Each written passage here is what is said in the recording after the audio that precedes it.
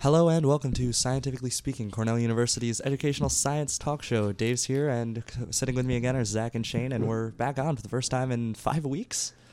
Yeah, it's been a real long time since we've been in this station. We've had some technical difficulties. We're really excited to be back. We're still kind of having some technical difficulties. We only have 2 microphones for the 3 of us, so it's okay. Zach and I are just pushing our faces. They're really close together like right so now. close. It's great. I love it.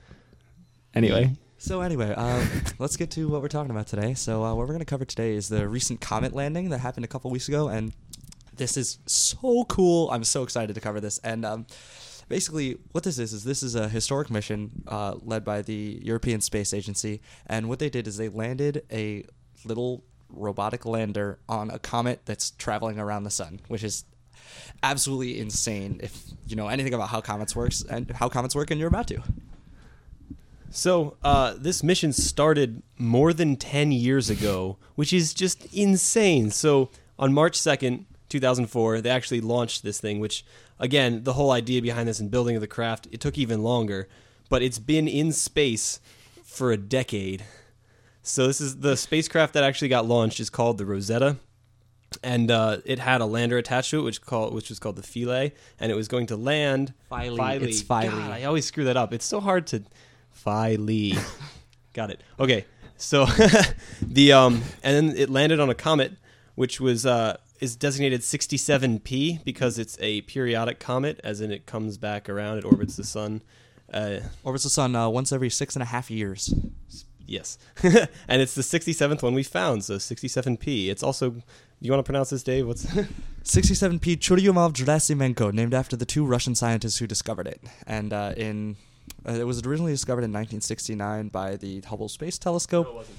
Oh, what? That was a poorly written notes we got here. They found it with like more regular type telescopes in 1969. But for the mission, they wanted to take images of it and see what the deal was. So in 2003, the Hubble Space Telescope took some detailed images of it. And the funny thing about that is that it took some images, and it's like, oh yeah, it looks like we can land on that comet. It looks like it's an ellipsoid, kind of like football shape. An ellipsoid is an oblong sort of circle that's that lots of planets and things in space follow. That's what the actual orbit of the Earth is. It's an ellipse, not a circle. But it turns out it's not ellipsoid. It's kind of lumpy looking. It's got like 2 heads in a way. Sort of like Zach. Hey. It's really annoying to have to insult him quickly by taking the mic from him and then giving it back to him. This is really annoying. Okay. All right. So it has this weird 2-headed thing. Why? That seems bizarre. Yeah. So they don't know for sure, but the leading theories are, one, that it's the result of 2 comets just kind of smashing into each other and getting stuck. You know, not unreasonable if you look at it.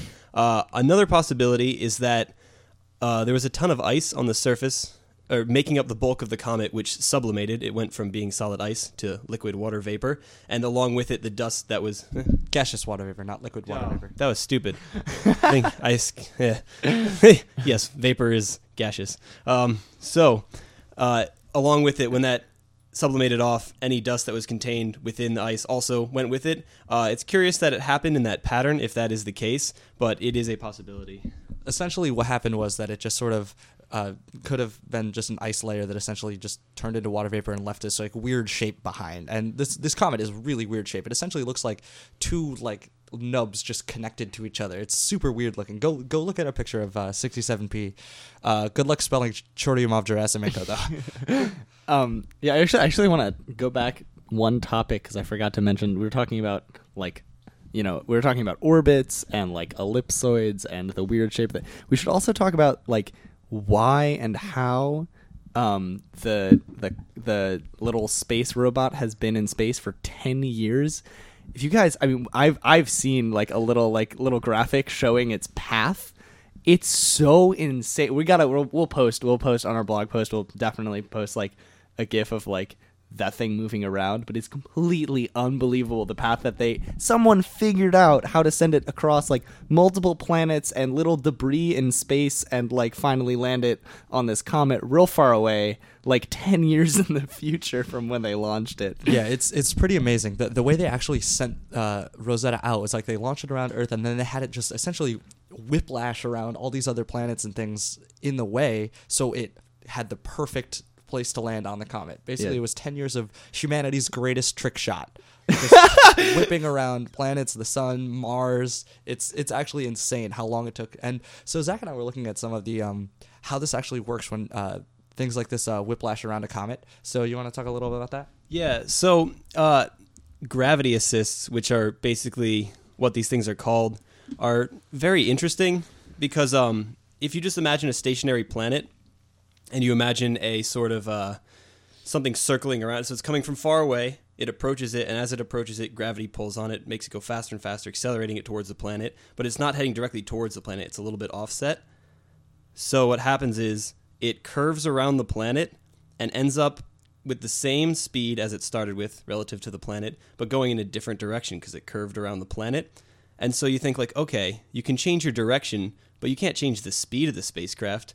But the important thing is that in this picture, you don't change speed relative to the planet, but you may change speed relative to another reference point, such as the sun. So the planet is moving around in this orbit as you are coming towards it, curving around it, and leaving. And so the way it works out, which is, I would try to describe it, but I need to draw something. You need some vectors and things going on. So you can Google that. It's called a gravity assist. There are a number of websites, including Wikipedia, that give an explanation of it. But it's pretty cool and also kind of weird. Yeah, that's crazy. And we did that with not only the sun, but with other planets and lots of other things in order to actually get this probe to land where we wanted it to land. Well, we didn't do it with the sun. It wasn't with the sun. We did 1 with Mars and 3 with Earth, I believe, for this mission. And we've been doing this since like the 70s, I think. One of the missions did it for the first time. It was super successful, and so we just kept. Yeah, well, doing it. there was the big deal with the gravity assist around the moon with Apollo 13. That was like a big part of that mission was they were not going to make it, and then they pulled a gravity assist around the moon and that was the first time it had happened. We're like, wait, we could just do this on purpose, and it'll save people and slash time and gas and fuel and robots. I don't know if that was the first time it was done, but Okay. it's certainly an important example. Yeah, awesome. Okay, so we've been talking about comets a lot. So what exactly, like, what makes something a comet as opposed to like anything else? Are they the same as asteroids? Because like that's another thing that flies around in space. Yeah, that's a really good question. Comets and asteroids, in terms of how normal people talk, they tend to be used sort of interchangeably, and that's not exactly correct. There are differences between comets and asteroids. So a comet is a small solar system body that's made up of rock and mostly ice too. It's got a lot of ice, frozen water in it, which helps make up what it is. Whereas an asteroid is made up of rocks and metals. So asteroids don't have ice in them. The big difference is composition. Asteroids don't have ice. Comets do. So other differences between comets and asteroids come in how they work. So comets have tails and asteroids don't. The reason that comets have tails is because of the ice water in them. So as, for example, when a comet goes towards the sun, some of the water starts to sublimate and boil and becomes gaseous, right? And so when you see a comet's tail, what you're actually seeing is the dust and water vapor coming off of the comet.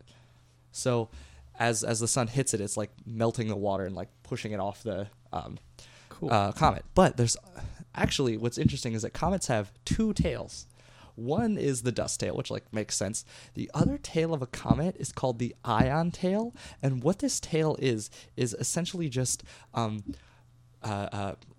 electrons and protons coming off of the comet being pushed by solar radiation from the sun, solar wind from the sun, and it's super bizarre. This other tail that you can see on a comet isn't actually like dust or anything. It's like tiny particles that are being pushed by essentially radiation.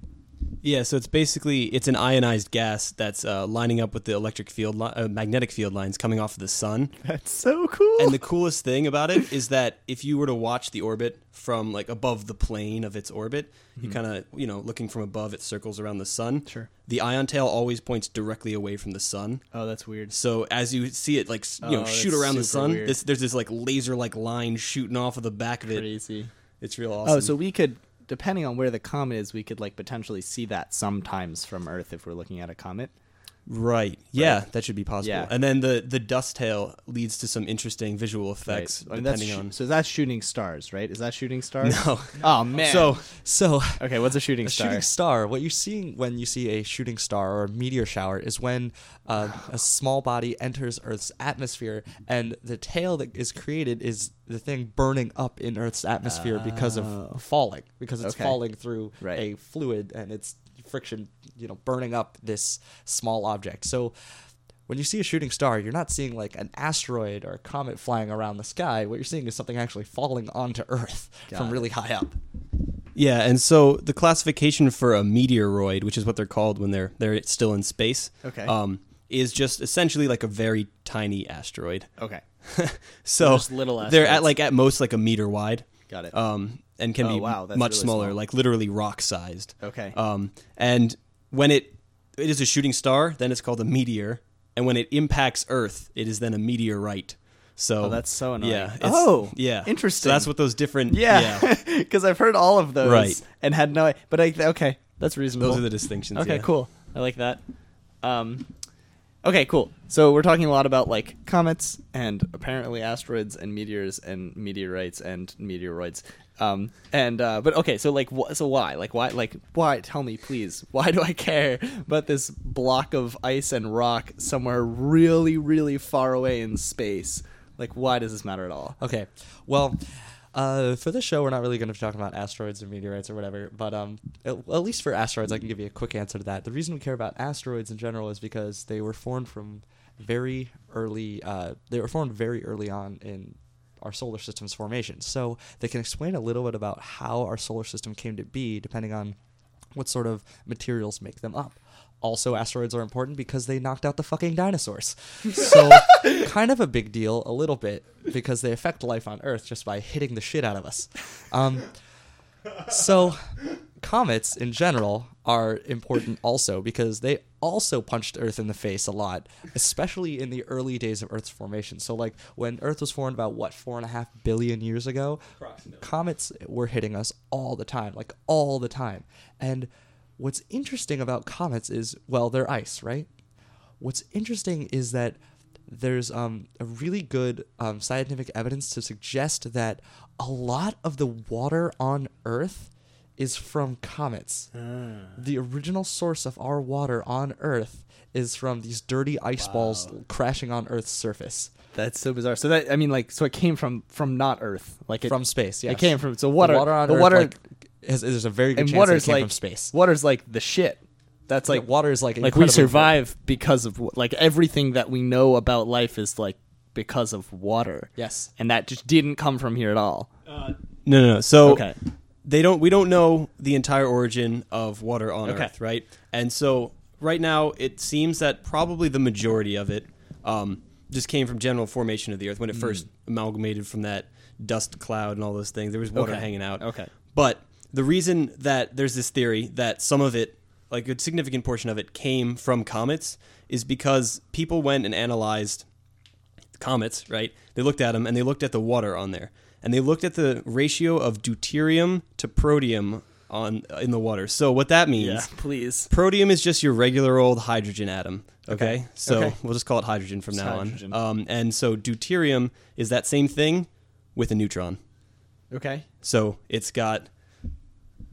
What they're measuring is essentially an isotopic ratio of elements in Earth and in these comets. Got and what it. they found is that in this comparison, that there were a lot of comets that hit us, and a lot of water that they found came from these comets. Yeah, basically the ratio that they found on comets, which should be different than terrestrial amounts because in space there's solar heating, which causes certain chemical reactions, it's more likely in space for there to be more deuterium. Okay. Similar ratios on Earth and in comets. Okay. So that's the big thing. Like, whoa, that Got it. doesn't just happen. So like that composition in theory would have happened like without our atmosphere, but then it somehow got in probably from a Right. comet hitting us. Cool.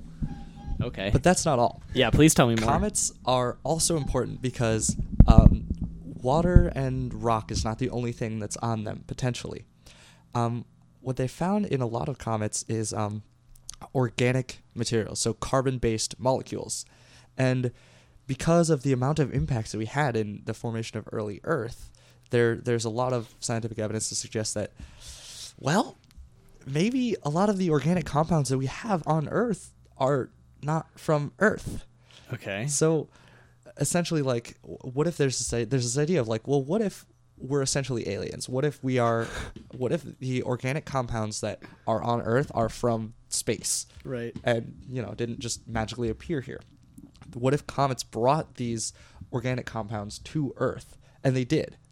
They have and they did, but we don't know how much it actually affected. Yeah, the so we don't know development how of life on much of Earth. that was like And there and before we don't the know comets. if exactly. Okay. We don't know that like life started from these organic compounds that Right. came from comets. But Crazy. the fact that comets can bring organic compounds to So Earth nuts. and potentially affect life on Earth is super important, and that's why we're studying these. That's why we're sending these probes to analyze what exactly a comet is, what it's made out of, and if it's possible to have helped us. And one of the specific things they're looking for is like maybe there are amino acids on comets, and so Rosetta is designed to be able to detect Oh, those. cool. And amino acids are essentially the building blocks of life. We They make talked up about that a proteins. few Yeah. weeks ago. So yeah, there you go. cool. That's like that movie Prometheus. I right? didn't see it. Oh, dude, neither of you have seen it. No one. Is that like a prequel to Alien? It's supposed to be a prequel to Alien, but they imply Does it have Sigourney Weaver in it? they. No. Then I pass. But no. They imply in that movie that I'm sorry, I'm going to spoil the big twist for anyone listening. Spoiler alert. Close your ears if you haven't seen it and care. Which probably isn't the case by now. But the whole point of that movie, there was like these aliens that they find that like were suggested to have made humans and then sent them to Earth and or left them on Earth. Which obviously this is not what we're saying right now, but it's a similar idea. Like somehow life, not life forms, but like the things that eventually became life forms came from other places. Super cool. Are there any other important reasons that we should study comets? That's pretty much that pretty much covers like why we're Cool. doing this mission in general. Yeah, essentially as a whole, like learn things about Earth, its Right. oceans, its atmosphere, potentially the origin of life, and learn information about the solar system, how it formed, how it developed, how we ended up with like Earth this way and the planets arranged in a certain way, and why they're made up of what they are. So this is just like straight badass sciencery. Yeah. This is just like just the coolest, purest science about just like shit that has been forever. Pretty much. That's so cool. Okay. Shit that has been forever. That's my new band's album. That'll be out May 15th. That's fantastic. Okay. Okay. So we touched on this a little bit, but like, what are we learning from? Like, what are we trying to learning, and have we learned anything from Rosetta? Or yeah, like, what's the deal? Well, then I guess it's important to talk about like the mission as a whole. Then before we get Okay. to like what exactly we've learned so far, so I'm going to turn it over to Zach because Zach knows about this mission very well, and it is hilarious. You're gonna love it. So, the major super duper cool, awesome, important thing about this mission is that this is the first spacecraft that we've ever made that has orbited a comet. We've had flybys, we've had stuff like that, but we've never actually straight up legitimately orbited a comet. And additionally, this is the first time an instrumented craft has landed on a comet. Because there was one mission before that NASA did where they flew by a comet and they shot essentially what was just an enormous camera at the comet, and it just smashed into it and kicked up a bunch of dust and made a crater. And then from all that kicked up dust, they could analyze it and then see how it made the crater, so they could tell sort of what the properties of the surface were. And so that's called an impactor. It just like smashes into the comet. Okay. And that's literally, it was a big block of metal that with some guidance systems to make sure it hit its target, and a camera to just take pictures of the surface. Basically, NASA used a gun with cameras as bullets to hit rocks in space, because that's what you do if you're NASA. That's awesome. So when it first started, right, we launched the whole Rosetta spacecraft with the Philae. I can't keep it straight, man.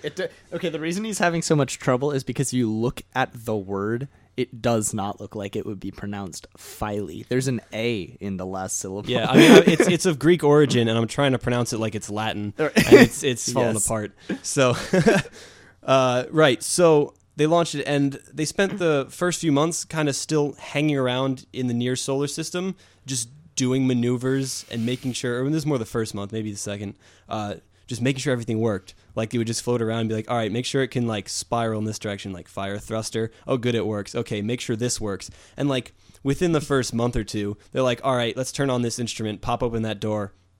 Didn't work. They're like, good thing we have a backup thing that pops it open. Pop, works fine. Like, all right, we're still good. And so they do this extensive testing before and after launching it to make sure that it works. So before they even, like, send it out, they put it under tests that involved heating the outside surfaces to more than 150 degrees Celsius and then cooling them to under 180 degrees Celsius. And making sure that the instruments still worked and everything still held together. 180? Yeah, negative 180. Yeah. Did I not say negative? Nope. Yeah, negative 180 degrees Jesus Celsius. Christ, that's like, really cold. pretty freaking cold. And so the way it was set up is that they sent it out on a specific path to start. Yeah. But it wasn't like like we talked about before, how they they predicted the whole thing the whole way through. Not quite. Okay. So when it started out, they had to basically figure out about where it was going to be in 10 years. And they managed to narrow down its location to within about, It being the comet. yeah, the comet. Okay, so they were not 100% sure where the comet would be in 10 Right. years. Okay. They, it's hard to hit your target when you don't know where it's going Right, to be by so- the time your bullet gets So there. they managed to narrow it down to like being within about 15 million miles of one spot. So yeah, pretty So close, right? many miles. Yeah, no. So what happened is after, like, before each gravity assist, Yeah.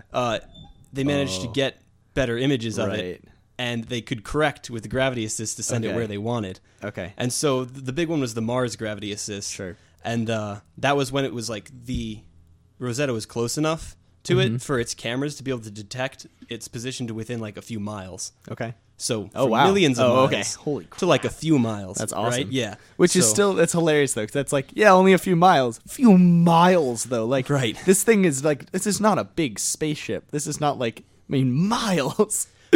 Well, the comet itself is actually like huge. It's like a lot bigger than we think. Like I've seen graphics that compared to like Mount Everest. Yeah. And it's goddamn enormous. Yeah. This is a huge comet. It's This real would big. like wipe out life Do we on have Earth if it do we hit have a us. radius? I think we do. Yeah. So, I found it. So, it is 2.5 miles by 2.7 miles, essentially. Oh, wow. Okay. Yeah, that's pretty big. pretty enormous. Also, it's shaped oddly, so those aren't like true. Right, Yeah, right. it's sort of like the longest bits of it. Okay.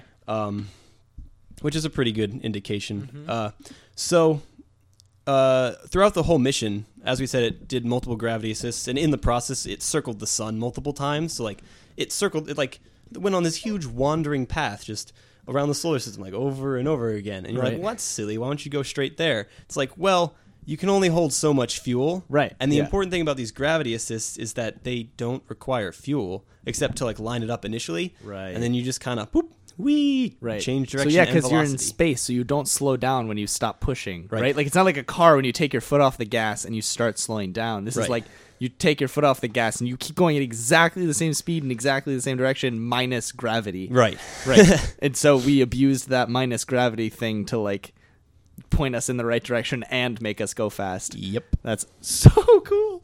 Yo, so that's like so interesting. That's super cool. So in space, like I didn't really think about this until just now, but No like, one can hear you scream. yeah, well, that too. But I had thought about it before. No, but the thing I hadn't thought about is like, so in space, like all the fuel they have, like, so there's a ton of fuel to get them off Earth, right? Because like that's hard to do. Yep. But then once you're like sort of quote unquote outside of Earth's gravitational pull, like everything else is like you need some fuel to like direct yourself, and then you need some fuel to like make sure you don't get sucked into other planets' gravitational fields.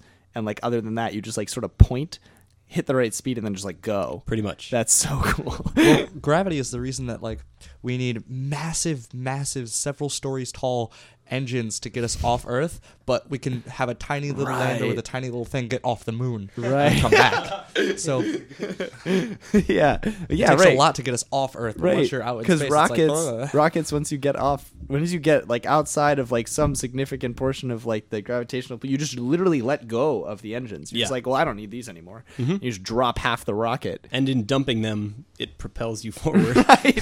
That's so cool. That's awesome. Okay, wait. So continue. So we're still talking about going back a few minutes. We're still talking about here what did we do exactly and why? So it's a funny thing just to mention about the one of the gravicists when it came near Earth. Some astronomers misidentified it as an asteroid because I heard about this. Yeah, they forgot about it. Some not everyone was consciously aware of it besides the people working on the mission. Yeah, because it had been a few years, right? And then so this thing comes flying by that's new. It's like, oh, it must be some kind of asteroid. No, this thing being the spaceship that Yeah. we sent out years earlier. And the thing is, it seems ridiculous because we shot this thing off Earth, circled around the sun away from us, came back to Earth Right. for a gravity assist, did it again. It just kept flying back to Earth. Whoa, why would you do that? But Yeah. for reasons we explained before, Crazy. that's a very smart thing to do. Right. But it makes the mission take 10 years. So Right. A very important consideration. But if we were to give the lander enough fuel to just laser straight there, we would have run out of fuel. The way it works is for every extra amount of fuel you add, you have to add more fuel to push that to fuel hold up. that fuel. Oh my god! It's just you hit a point and then it just increases. Yeah, so it would be too large to get Right, the thing right. to do what you want it to. Oh, that's absurd. That's so unfortunate. Wait, so it seems like it was probably okay that it took a long time, that we did all this gravity assist to make it take 10 years, because it sounds like 10 years ago we had no idea we were supposed to go. If it, you know what I mean? We were millions of miles away. We had 10 years to figure out where the comet was actually going to be. Although I guess you didn't have to figure out where it was going to be in 10 years, 10 years ago, if it was only going to take a year to get there. I think the Rosetta did the most of the narrowing it down. They sent it in the direction Right. of where they wanted it to go, and then as it just took readings, it was Right. oh wait, so it's kind of closer to Need to here. change Oh, it's a little closer bit. to here. Okay. But yeah, it was important to take that time crazy. to make sure. Yeah, right. Yeah. And then amazingly, at one point during this, between the final gravity assist and actually reaching the flyby with the initial rendezvous with the comet, Rendezvous. they just straight up put it into hibernation for 3 years. They're just all right, off. 3 years. Just floated in space. Wow. Just with the sun pulling it back to the center of the solar system. By floated, we mean went real fast in one direction. Yeah. But Well, that's it nuts. was multiple. It was curving. Sure. Yeah, but it 3 years just off. That's insane. So after 10 years of travel time and 4 billion miles cumulative traveled. Oh my 4 god. billion miles traveled. Wow. Finally, we got close and we got to some orbit around the comet to help stabilize us. The cool thing about the orbit is that because the gravity is 1/100,000th of the gravity on Yeah. Earth, you have to get really freaking close to this Right. planet and be moving pretty slowly to get caught in its orbit. So they had to fly in real slow and real close and shoot it. It shot itself in triangles around the comet, Okay. getting closer and closer each time. Yeah. It basically had an escape velocity trajectory. It would shoot itself closer, but kind of go a little bit too fast, shoot Yeah. itself back, getting closer and closer until it got within 16 miles of the surface. Oh, wow. And then it was in an orbit around it despite its super low gravity. And so now it's actually straight up Wow. orbiting So a comet. we stuck a satellite around a comet. Yes, sir. That's what we did. That's so cool. And the Rosetta could actually direct its we direct it. We're directing Right. it from Earth. Yeah, It's yeah. not stupid. It knows to point its solar panels towards the sun Good. and things like that. And once it gets close enough, it can kind of track. How far the away is asteroid. it? How long does it take for us to send move your your thrusters in this direction? 50 minutes. Oh my god. When it was at its furthest. That's insane. but it's moving 50 closer to minutes. the sun That's now. actually a little bit less time than I thought it would Yeah, be. But it's not that's- completely absurd, right. but it's still, but so you almost press an hour. You, talk about lag time. Yeah. Because it's 50 minutes for it to whatever picture you're looking at is 50 minutes old. And then it's going to take another 50 minutes for you to be okay, now you need to turn to the right a couple degrees. Yep. That's crazy. We're stuck an hour and a half behind. Yeah. That's insane. That's amazing. super duper It's amazing tricky. that there's still it still works. Yeah. They planned so well for this. That's so crazy. I mean, this is what space agencies do. They're all I about mean, yeah. planning, because mathematically it just happens. That's how that's why astronomy and this kind of stuff works, is because Right. it's just math. All you Also- have to do is figure out how things are traveling, and Also, then figure out where they're going to be. it's it's like the joke in physics class is always yeah, well, if you did this in vacuum, like with no air resistance and no like they're literally in vacuum. Frictionless Like, vacuum. Yeah. This is what they're in. They're actually dealing. So like not that the math is easy because it isn't, but I'm sure it has like there's at least some notion of like there's a little bit more predictability because like you don't have to worry about the wind picked up. Yeah, although you exactly. do have to worry about like the solar wind Yeah. picked up. Solar wind is so bizarre. It's We should, if we Okay. can, we should explain that a little bit because that sounds like it doesn't make any sense. all solar wind is electrons and protons that are being pushed out from the sun Okay. in like a wave, like wind, and that's in a stream of plasma. Oh. So it's like it's pretty ridiculous. That's probably like the coolest term we've said so far. Solar It's a wind? stream of stream plasma. of plasma. Yeah. and it actually like pushes things. Solar wind is pushing things. Yeah, Zach, right. Zach made an analogy earlier. It's like trying to knock over a truck with pebbles, Right, if you throw enough. except it works. Yeah, right. Well, I mean, if you throw enough pebbles, like this is like a lot of pebbles. At one time, yeah. Yeah. So you can actually have some impact on the movement of things, Yeah. and plus, it's like from the sun. Like in space, there's no atmosphere to protect you from radiation, and Right. while that's not a huge deal because we don't have straight up human people, like biological organisms Right, there. right. There are instruments that are sensitive to high energy electrons, like all Right. the electronics on Right, board. right. Like that could be It's a problem. like the sun's basically an EMP to yeah, some extent. in a way, yeah. There has to be a lot of shielding for the Yeah. electronics, otherwise you run Crazy. into huge problems like that. Oh, that's super cool. And speaking of problems, oh boy.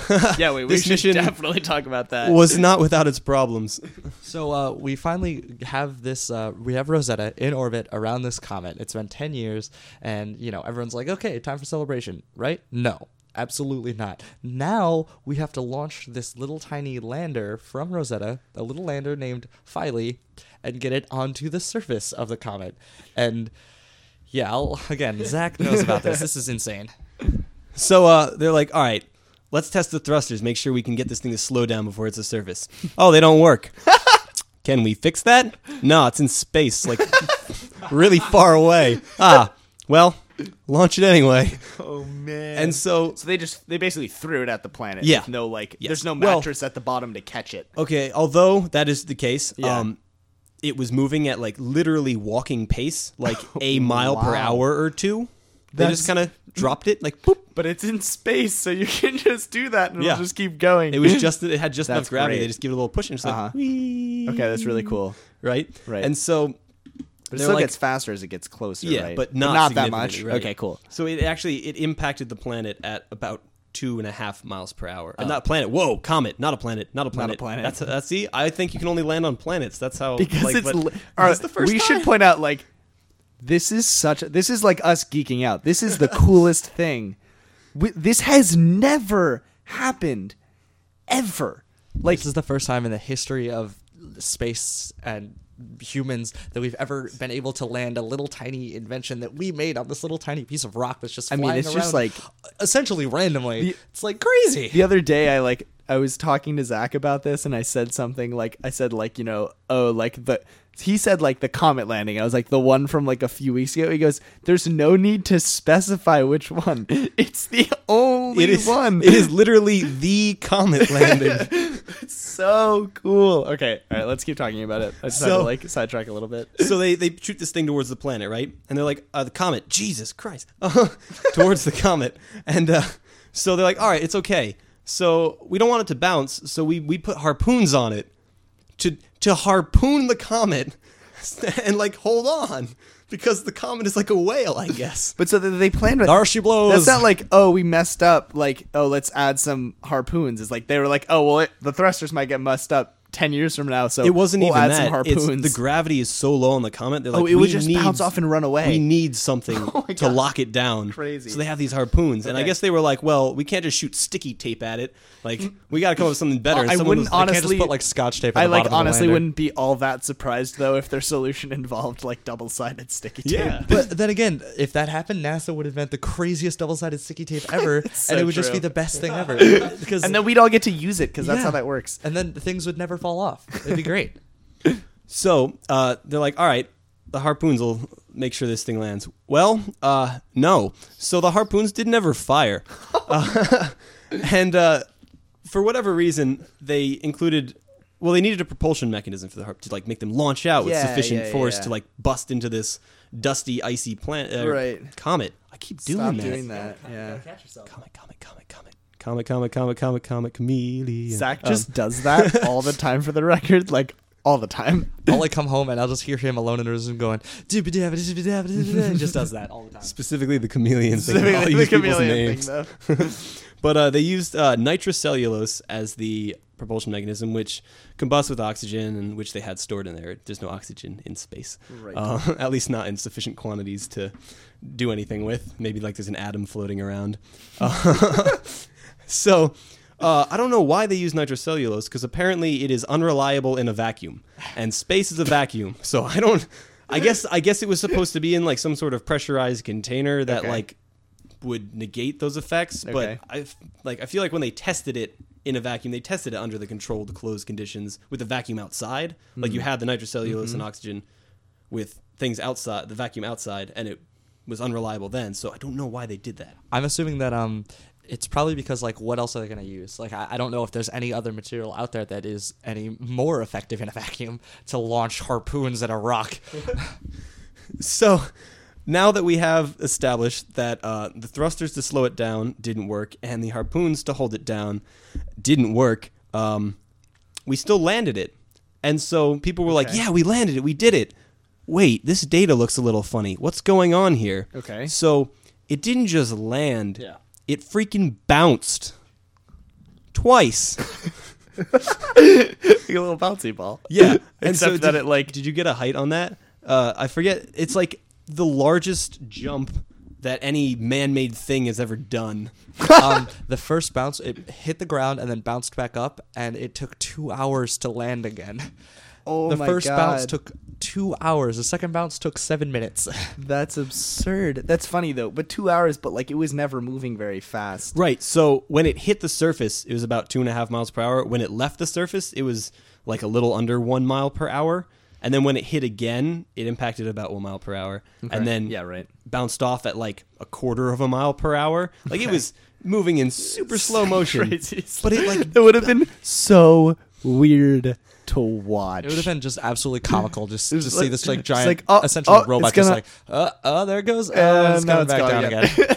Another comical thing is that at one point it essentially tripped. Like it was falling back down, right? And one of its legs caught something and it like tumbled That's so and great. it ended up just leaning against a rock with its 3 legs down but in Yeah. kind of a weird position. Okay. And so it's got these ice screws on the bottom of its leg pads. Yeah. So it did screw into the comet. However, those were not designed to just hold it down on their own. Right. So we don't know how well they'll stay. Additionally, Okay. since it managed to land so softly despite like bouncing, they weren't sure initially of how soft it was in the area. Okay. So they were like, these ice screws might not even hold it down if we just are in like a sand-like substance right now. right. Like that's completely unhelpful. Well, but so hold it down. Like, could it just fall off on its own? if it, I don't know, if it like managed to rotate in a funny way and it just like lost its grip. if it just moved and just like a little bit, like bounced. Yeah, if I something guess broke. if it somehow applied force greater than the gravitational pull, which is like real minimal. tiny at this point. Like if it like accidentally walked into a rock real hard and like got It could dislodge itself from the surface of the that's comet. crazy. Yeah, so Filey Talk is like the about clumsiest pressure. robot in the universe. the only it both bounced and then tripped. and it managed to like land itself underneath a cliff of some kind so that it could only get solar energy like 1.5 hours every comet day, which the comet day is about 12 hours long. Okay. Which is, spinning Yeah, is the day. Right. So, That's weird. 3 hours in our time of solar energy, which is not enough to charge its batteries and keep it powered. Okay. Which sucks. Yeah. However, they planned for this, and at least they course. planned for having a very short mission, and they gave it charged batteries, which gave it about a 60-hour life. And they're hoping the mission could be extended by maybe up to like 3 months with the solar power, but that didn't happen, unfortunately. So it still managed to do some stuff. So first it just did a bunch of general, like 80% of its initial mission it was supposed to do, just like doing readings and Yeah. stuff. And then it actually did like without moving any instruments. And then it did some stuff where it actually like tried to drill into the surface and get samples, and it freaking hammered a probe into the surface of the comet. It just like put it down, it was like smash, smash, smash, smash, smash, trying to bust it like deep inside to like, get some readings from that. But it turns out the surface is actually hard ice, so the ice screws might actually be pretty effective in holding it in. Perfect. Because they couldn't get the probe down. Wait, the very surface. far. So even is that the surface of the rocky part, or it's on the ice part right now? It's on. Well, I don't know exactly what's under its feet, but at least the part where the probe got smushed down is icy. It was, and the it's ice. as hard as like water ice on Okay, Earth. okay, Yeah, cool. It's the same sort of thing. Got it. That's exciting. Do we want to take a music break? Yeah. All right. We're gonna take a music break. We're gonna come back and talk more about this cool comet stuff. Please continue listening. I have no idea what's gonna play right now. Yeah. But oh man. There we go. All right. Bye guys. We have a new record called On Oni Pond, and this is our single. It's called Head On. Although, we should have called it Hold On to Your Heart. It's lined up poorly, but that's fine. Dude, it's only 16.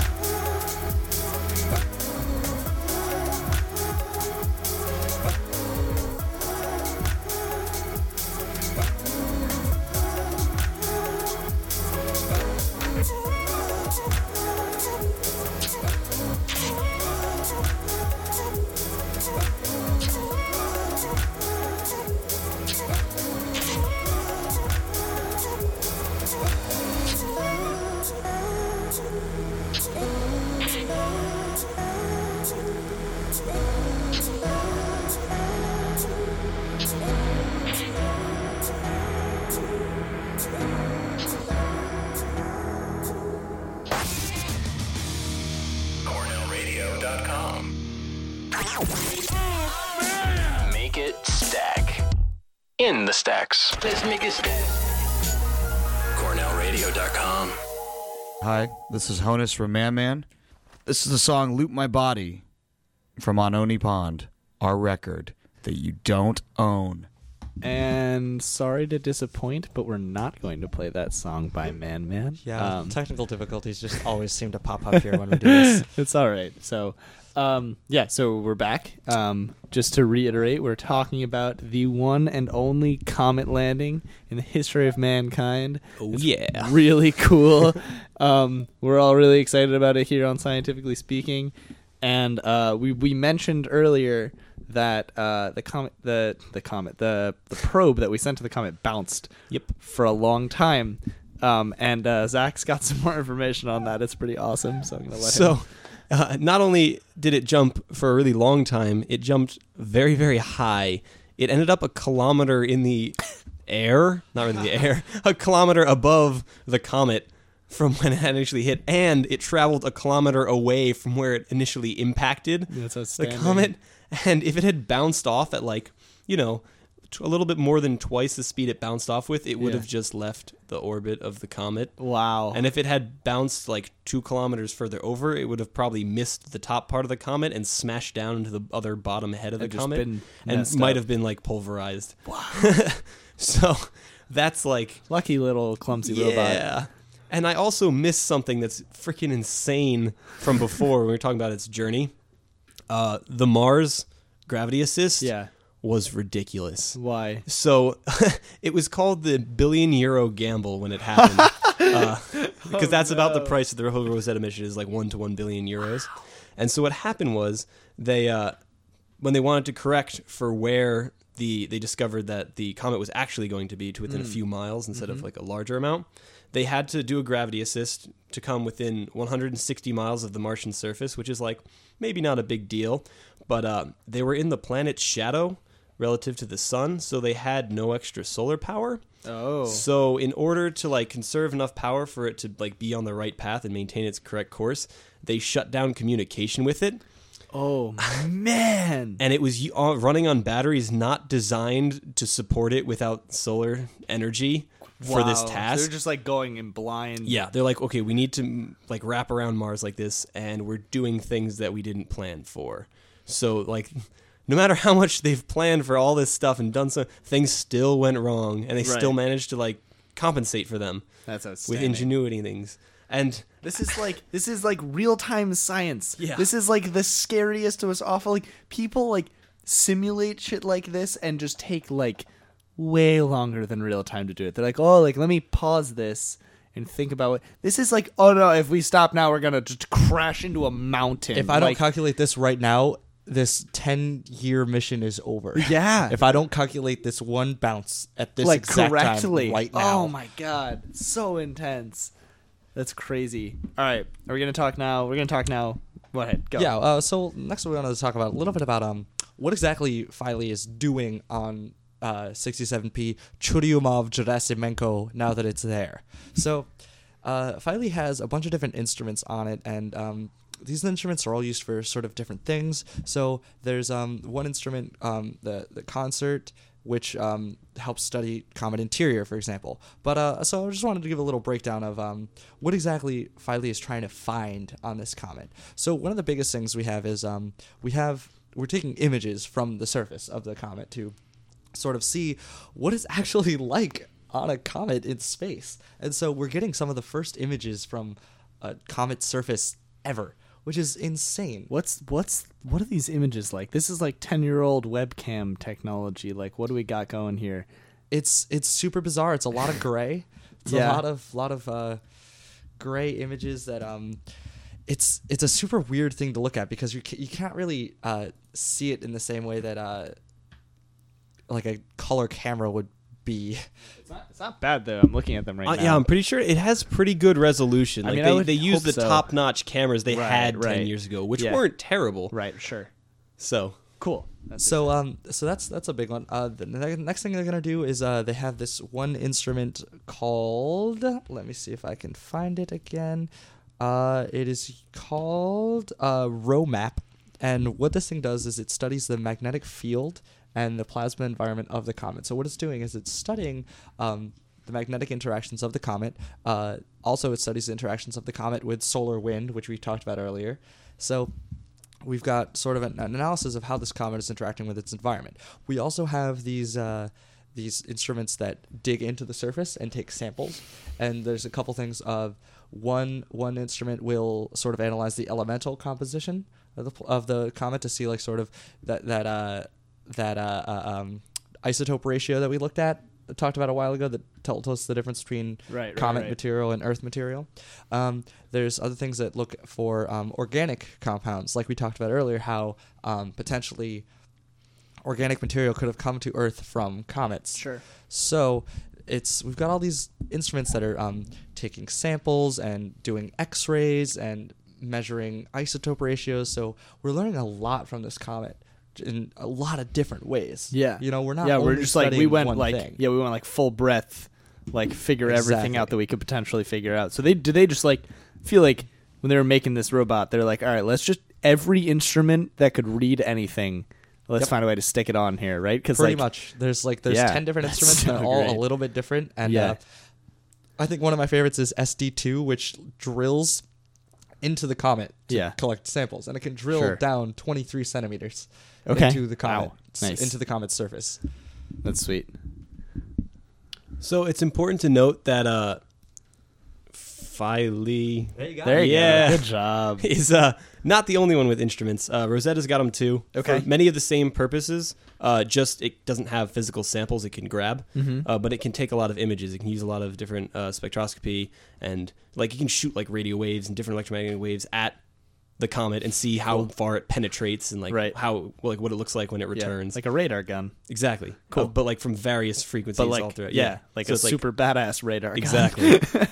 So it's like that is a huge component of the mission is that Rosetta is going to be orbiting this comet for another year. Okay. So what's the time span on Philae? What's the deal with that? Right. So right now it is offline. It hibernated because it doesn't have any energy. Because it's out of the stuck under. It's because it's under that cliff still. Yeah, and that those 3 hours that it's given each like Earth day, are not enough to keep it powered. So it can't do anything. But it can still, while it's hibernating, it's still charging. Well, I mean, it'll get some energy and then lose it and get. But I guess it can. Yeah, it can temporarily charge its batteries, but it's really just trying to not use any energy. Right. So I don't actually know exactly what. Like, are they hoping for like a long term? Right. Like, if we leave it for a few months, eventually it'll be charged up. So before enough? It went offline, they did something really awesome. Okay. So it's all derpy and kind of stuck against the wall. Yeah. And so consider that this lander, weighs about as much as me. So it's like 220 pounds, right? But it's on this thing, this comet, which has 1/100,000th of. So it's like. A fraction of a pound. Yeah. If it was on Earth, it would weigh like very, very, very little. Yeah. It would be like a big balloon. Well, it weighs. No, I mean, it weighs like on Earth, it weighs as much as I do. No, I understand. I'm saying like the analogy to like if we were watching, we'd be watching like the equivalent of like a big robot shaped balloon. That's how it's acting. Yeah. Exactly. Right. Yeah. So what they wanted to do before it went offline is to try and move it to angle it to get more sunlight. Solar panels. And so they use these instruments that are on it, which can move. Right. And like the drill. Right. Like obviously and they the drill moves. Pushed it against the rock and raised it up 4 centimeters, managed to tilt it about 35 degrees to maximize the amount of sunlight it gets. And it didn't work. I mean, it worked. They did it. They moved it successfully. Exactly what they wanted to do. Not enough sunlight to keep it online. Okay. However, the comet is currently getting closer and closer to the sun. As we speak. Yeah. And we'll continue to approach it for a while, another year or two. And that may allow it to get enough sunlight to come back online and continue its mission. Cool. I feel like if I was these guys like that's gotta be the most like if I'm working on a project, right, and I'm like 75% of the way done and I have to go to sleep, I'm like thinking about it all night, right? These guys had to this is 10 years of their lives. And they're just like, all right, well, let's turn it off for a year and see if we can turn it back on. Like, how are they? I wouldn't be able to sleep. I literally it would be freaking me out. And these guys are geniuses too. Like, think about it. They got this probe stuck under a cliff where it couldn't get enough light for its solar panels. So they were like, well, how do we stand it back up? Oh, we have a drill on board. Let's just ram the drill against the wall to push the whole thing back up in an upright position. Crazy. Yeah, they coordinated the movements of a number of the different arms of the thing just to like squish it into the right spot. Yeah. So which like is they just stuck all these incredible. instruments on. There's just so many instruments on it. It's like it's got like fingers basically coming out of everything. Yeah. It's just like constantly like they all do things, but you could also just use them to push you. Yeah, he's like a Swiss Army knife. Filey is like a Swiss Army Like knife. the ultimate badass 200-pound Swiss Army knife.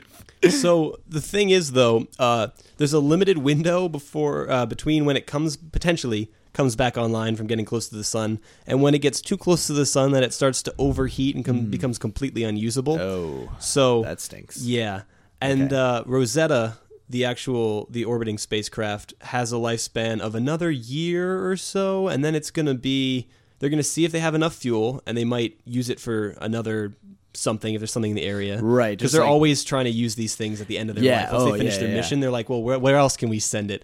There's a Sure. ton of like different spacecraft out there that are not on their original missions right now, Right, just yeah. doing random That's stuff, awesome. which is awesome. They can just Yeah. repurpose this stuff. But like right now, we've got a year's worth of like close-up imaging of this comet and like seeing night and day repeatedly. It's orbiting. It's getting all different views of all different Right, parts of the right, comet. yeah. And it still like managed to relay the data we got from Filey back to Right, us. right. So we have a ton of data to go Yeah, through. that's So awesome. they can stay up and work on that.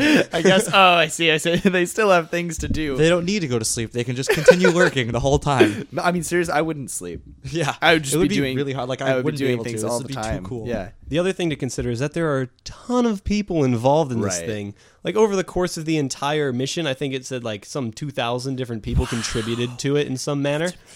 So, That's so cool that we're so into space. Like we're so into space. Are we though? 'Cause- Okay, we being the EU. Okay, I'm just and like I'm like, just saying that, like, yeah. you know. So this is kind of the end of. I think that we've covered pretty much. Unless you had anything else you wanted to talk about the funding. Oh yeah. Yeah. Sure, go for it. So I will back to all those people, right? So to coordinate all those people and make sure they all knew what they were doing throughout the mission, because like you're not going to have the same group of people doing the same exact thing for a decade necessarily. Like Right. it's hard to keep Sure. everyone hanging on. So they compiled a database of all the important information related to it. Yeah. And people could access this database, and every like 6 to like 12 months they would make sure people were trained and knew exactly what they were doing, and before every important maneuver they made sure people were trained and knew exactly what they were doing so that they didn't screw this up. Yeah, sure. So like they managed to coordinate like an enormous number of people over the course of a decade Right. to pull this off. It's crazy.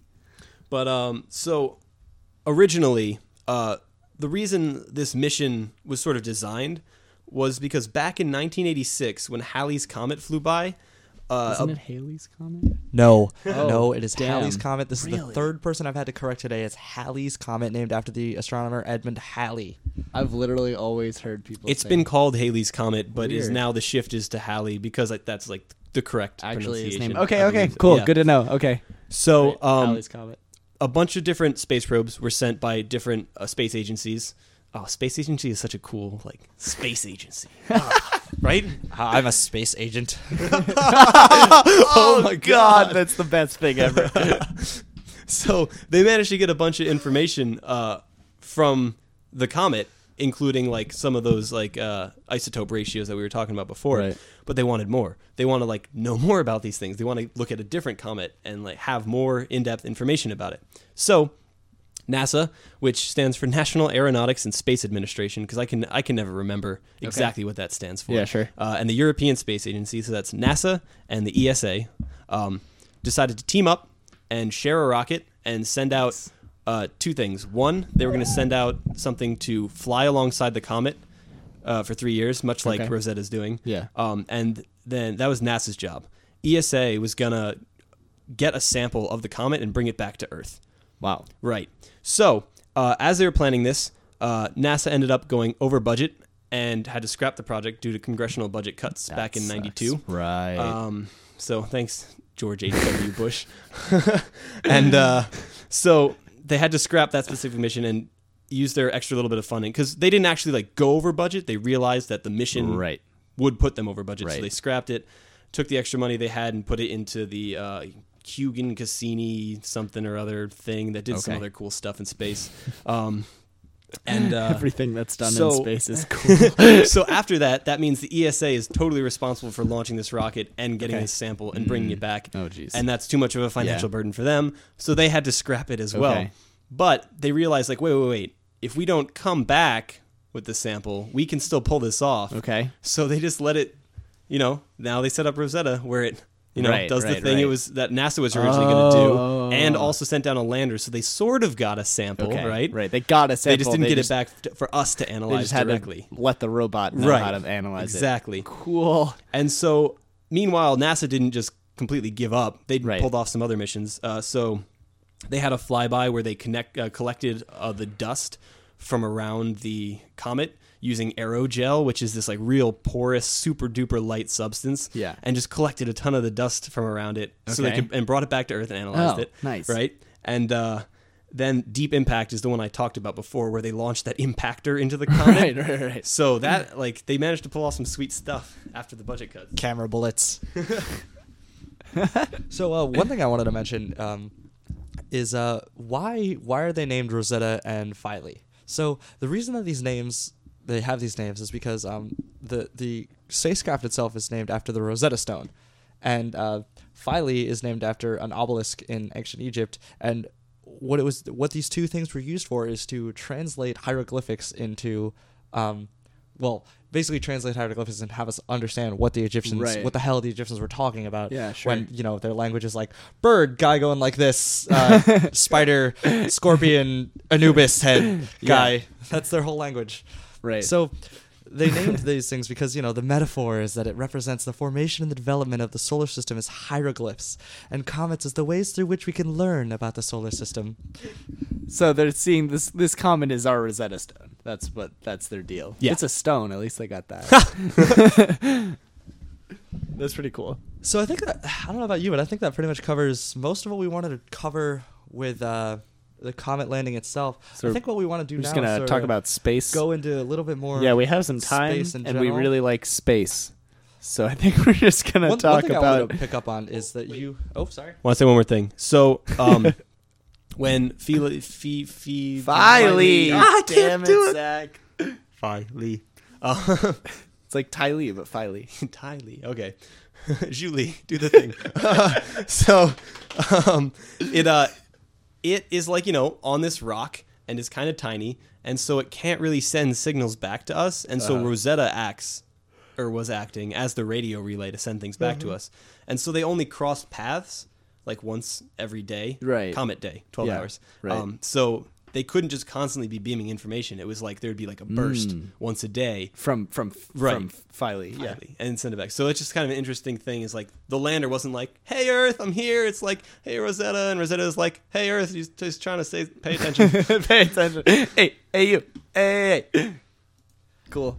So All one right. thing I wanted to pick up on earlier is that you said, "Oh, we're so into space," and like we are, but Right. the problem is that the country at large, not so much. Sure. Like we looked up some information, and turns out NASA's budget is about 0.5% of the United States total budget. Right. Which I think is total bullshit. I think we definitely need to give NASA more money. Do you happen to have any numbers on like I can look them up if we don't, but like any numbers on like what it's like for general scientific funding or like other scientific funding like Other countries? No, for us like what our scientific funding looks like other than NASA cuz like that's a really small NASA percent. represents about 35% of total spending on academic scientific research. Okay, that's so that 35% of the total money spent on science research in the U.S. is spent on NASA. So there's a few things to glean from that. Okay, so like that's like a pretty decent chunk considering all the different kinds of sciences. However,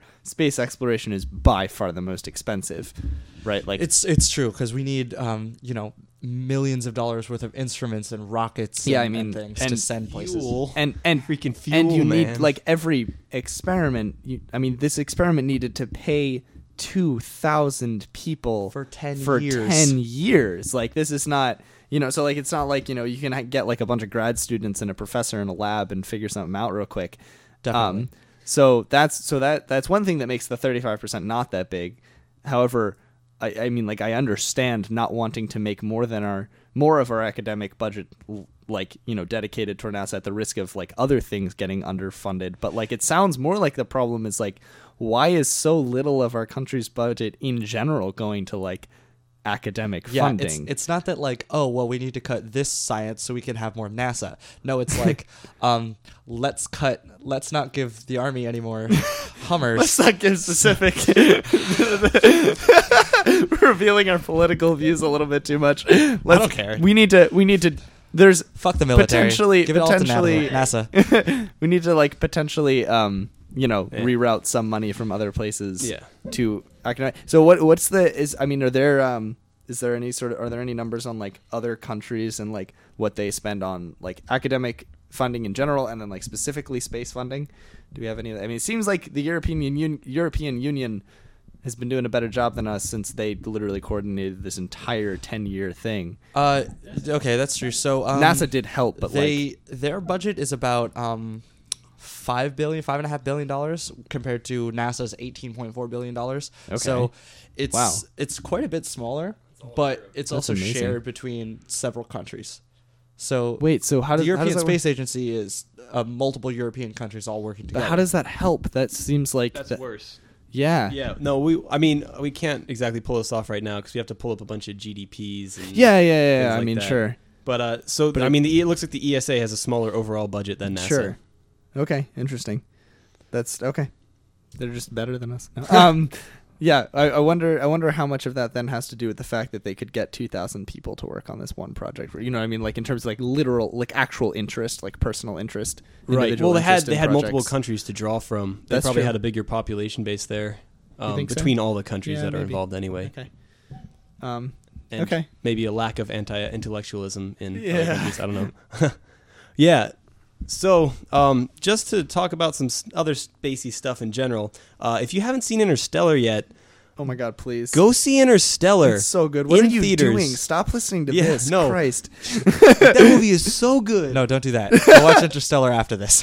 Fine. So Interstellar is great because it like is rooted in some pretty hard science. Like they Yeah. got a physicist, Kip Thorne, to actually consult. That guy's like the shit. Yeah. Like the things that he consulted on, he's like the guy for wormhole theories. Yep. Like he's literally is like the guy for the wormhole theories. He straight up like put together the equations for like visualizing a three-dimensional wormhole, Right. and like black holes and things for the people who did the graphics for the movie to like Which take is and crazy implement. cool. And he also wrote a book called The Science of Interstellar, which I am asking for the holidays so I can such a read good all idea. about it. Hint, hint, wink, wink. Hey Mom, remember how I couldn't come up with anything for a Hanukkah present? I know you're listening. So there you go. But the reason I liked Interstellar so much, for more than like a ton of reasons that it was great, is that like I'm a sci-fi fanboy. I freaking love like Isaac Asimov and the Foundation series and like iRobot, all that stuff. Yeah. So cool. Like humanity taking over space. But like it's interesting because some of these books explore the theme of how important space exploration is to humans as a species, right? So like, you know, we've been explorers as humans forever. We've always like tried to bust into new places and check things out, and we usually then took over in kind of a terrible way. But I mean, We're getting better, Yeah. maybe, hopefully. also maybe there's nothing in space for us to like kill. You say that now, but then, you know, solar system imperialism. Yeah. Well, so that's actually kind of interesting. So in the Foundation series for Yeah. Isaac Asimov, there's this galactic empire Right. of all humans, right? But that's like one of his timelines that he set up. There's another one that he explores in another book called The End of Eternity. And spoilers if you want to read this book and don't want to hear this, but I mean, you'll probably forget anyway. Initially, there's this group of people that exists. They manage to figure out how to stay outside of time and kind of look back in and correct human events to keep them on Earth and keep them safe.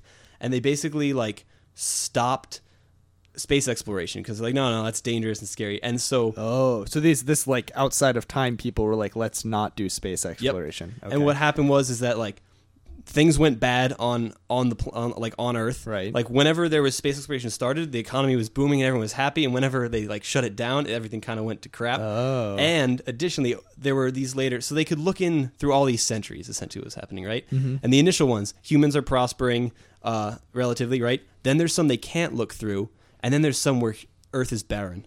Okay. And they're like, what happened? we can't see in here, and we just see humans are gone. So what they find out happened in that middle area is that humans who were like held onto Earth, other aliens managed to like colonize the galaxy, surrounded humans, and we were trapped. We had nowhere to go, nothing to explore. Essentially, everything was like controlled by other. Like, what was the point anymore? And so we went extinct. And this is a super important idea, especially with all the terrible thoughts about like climate change and stuff. Like, what happens when we irreparably ruin our planet? Which is where like, do we go? That's like I was talking to someone. It's possible that it was you, where it was just like some climate change expert was like, yeah, like the question is not like when are we gonna fuck up our planet beyond repair. It's like, what do we do now that we've done that? Yeah, it's like too late. We'll do a whole episode on climate change. Yeah, Don't you worry. We'll talk about that But later. The whole point is that like, But, yeah. what Zach's talking about is super interesting because it's this idea of like, okay, there's one reason to go out and explore the universe, which is, well, why the hell not? We might as well. It'll help us. It'll be cool. It'll be knowledge. We'll learn new things, and that'll potentially give us new technology and stuff, and we can learn more. And on the other side of things, there's this idea that, well, what if we screw up and we don't have space technology and we can't go anywhere else? Right. Then we're screwed. Like, think about how enormous the universe is, and this is discounting a multiverse. If that, like, Jesus Christ, if that's there, is insane. But like, how big the universe is, and how big we think the solar system is when it is nothing. Right. Like, there's so much for us to go and look at. We are a tiny, insignificant portion of the armpit of a spiral galaxy in a bullshit sector. Yo, your sector's a bunch of bullshit. So we got super into this whole idea of like space travel and stuff. Let's see. One thing I did want to bring up is this is going back to speaking of aliens. So I found an article. Oh boy. That the title of this article. This is going back to the comet thing. The title of this article is UFO enthusiast allegedly finds alien building on Rosetta Comet 67P. Dun, dun, dun. An alien building was allegedly seen on Rosetta Comet 67P by YouTube user Joe White, because YouTube users are apparently a great source of, verified, legitimate information. This is an actual article. This is an this, actual this article article's not making from fun of the YouTube International user. Business Times. They're not making fun of they're not making fun of the YouTube user. They're like citing him. They're like citing him. Good. That's White exciting. said that he I can't estimated wait. he found a building and it had an apex roof. It was a large structure. It had a chimney and windows. There was a raw image as well as negative versions. So I looked at the video and the images that he was talking about. Yeah. You know what I saw? What'd you say? Fucking rocks. I saw a rock Yeah. that kind of looks like a house. Yeah. So this he guy's just- a fucking moron. He's so certain of it that he goes, okay, it's about 100 meters in length, but it could be bigger than that, blah, blah, blah, blah. He's talking about all this. Okay, so Yeah. I rotated it. I found this all cool stuff. He said, there's people who are trying to look at structures in the comet and publish them to provide information to the public about it. And then he said, he found the building and he showed it to his wife, who said that it looked like a monastery. And since then, he's been referring to the building as a monastery. He calls the building White's Monastery after himself, because you can't just name a pile of rocks on a comet after yourself because you think it looks like a building. Also, what? be convinced that it's a building. Yeah, What? I saw the video and it's a pile of rocks. It's Right. literally like a rock structure. I mean, I'm Also, thinking why the have an angled scientists- roof? Right. The whole point of angled roofs is to get rid of rain and snow. This is a comet where we don't have rain or snow. Why would we put a roof on it? Who's there? Who is living in this building? Also, what is the point just of it? what could they be if they push too hard on the ground? They would go away forever and die. Like, it has no atmosphere. Maybe they didn't weigh anything, and then like They moved can't the not rocks weigh with- anything, because then they would never be able to stay on the They planet. in weighed the so first much. place. They weighed so much. I went about that in the wrong direction. It's crazy because he claims that it's some alien building that just happens to look exactly like an Earth building. Right, yeah, right. So even if it is a building, Right. even if we, totally pretend this guy's not a fucking moron and pretend that this is actually a building, why would aliens build buildings that look the same as the ones when on they Earth? clearly can't be anything like us if they're living on this It doesn't make comet. any sense. This entire thing is This is hilarious. It's so. I'm really funny happy that this is a someone thing. actually. I found the video and I can post it on our. Please, yeah, we'll site, just But it's our blog will just be like an agglomerative, like all the crazy shit that you Look need at to all the see pictures. about this stuff. Wait, so Yeah. like, we're gonna try and go to Mars with humans eventually, right? yeah, the manned Mars mission. So right. they have signed. They're trying to get people to sign up for a one-way yeah. ticket to Mars. Essentially, they're putting people in a rocket, sending them to Mars to make a colony, and they don't get to come back. That's So- terrifying. It's That's it's insane. actually it's terrifying. Like imagine that. Like imagine being I don't want to imagine it. just being in a rocket and being like, all right, bye Earth forever. Oh no! It's okay. They get to be the first to set up habitable I mean, colonies it's on super Mars. cool If it works. right? Which we've seen from this mission is a big if. Also, We can't even get a robot to land without tripping over itself. Like, how are we going to get people there? People screw up all the damn time. my God, that's terrible. That's insane. Yeah, so this is a thing that's been going on for a while now, right? Actually, like a year or two. Yeah, but it was in the news recently Right. because NASA like officially announced it. No way. And so it's kind of a Wait, big NASA deal announced thing. it, but NASA Um, doesn't have. NASA? Okay, so is this NASA's thing? NASA's like, yeah, we're gonna send people to Mars. I'm not actually sure if Okay. it's only NASA or if it's other space agencies, Yeah, and yeah. space agencies Space involved agencies. in this. But the whole point is that this is getting more and more. They're getting it going, really. Yeah, and crazy. It's sort of a Also, crazy speaking idea, of space agencies, shout out to SpaceX for being private and badass. They had something really big recently. Did either of you guys remember that? No. They I think they docked with the international Oh, space yeah? station. Yeah.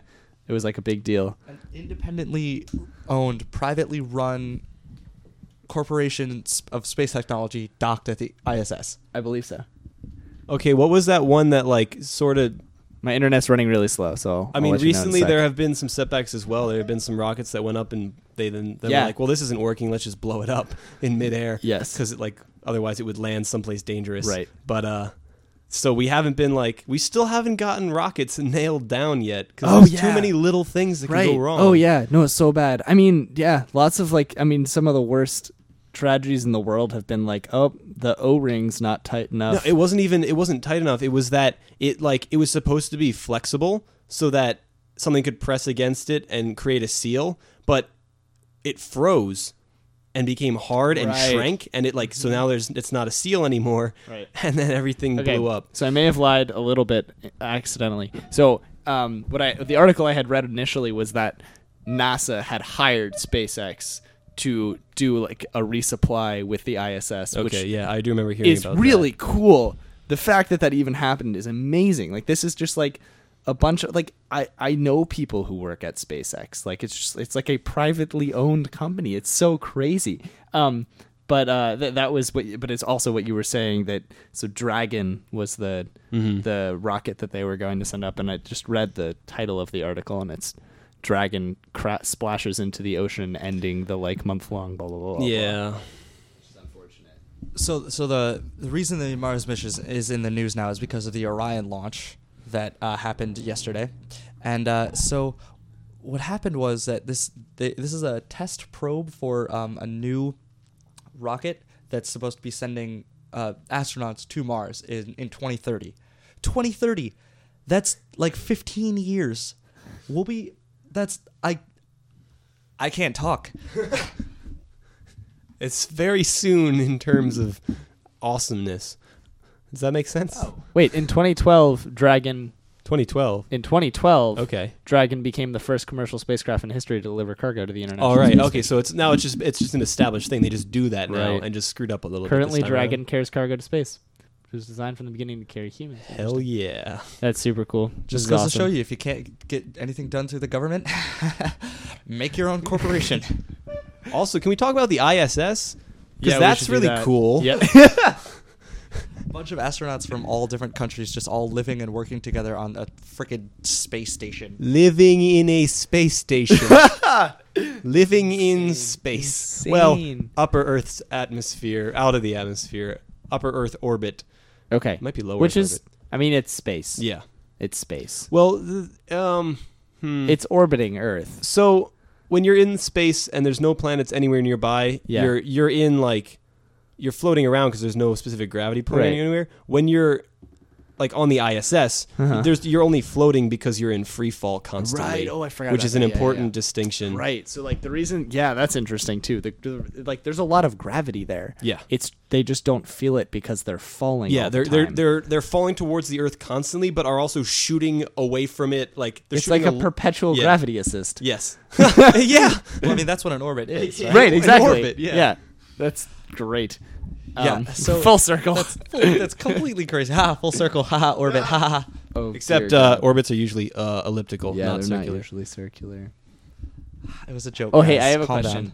down. So we mentioned that the Rosetta is orbiting the comet. Is it orbiting around like an equator? Or is it changing the axis it orbits around so we can get lots of different pictures from I'm not different sure. I angles? was trying to find information about its speed and things like that, Yeah, but yeah. I didn't Hard have to time find. to quite. Okay. It's probably, I would say probably the answer is, I'm guessing, complicated. I would- because of the weird ass shape. Of Right. the That would be comet hard to itself. even. Yeah. Because it's not any sort of spherical shape. All right. So I think we're gonna. I think that's one last thing. One more thing I did want to say is that with all of this stuff going on, all this amazing technology that we've had, and all these amazing historical milestones that we've reached, there are still people out there who think that the moon landing was faked. Well, I mean, it was. Didn't you see the flag blowing in the wind? Hate you guys. Okay, we just talked about solar wind. Not that that's related. Yeah. Anyway, we're gonna sign off on that note. It was really fun talking about Whoa, comics. sign off on that note. Like it's like you're actually writing your. Yeah, name. we're That's literally weird. signing I mean, a note right yeah, now. No, yeah, it's on the desk. Yeah. Yeah. Shut up, I don't know, Zach. It's just a weird Um, phrase. Taking the microphone away from you. So You're thank officially you. cut off. I appreciate that. Hey, let me in. So yeah, so we're gonna turn you back. I think Big Red Sports Network should be on shortly, and thanks Thanks for listening. very much I for hope listening. you enjoyed this, and feel free to go learn more about space because god damn it's cool.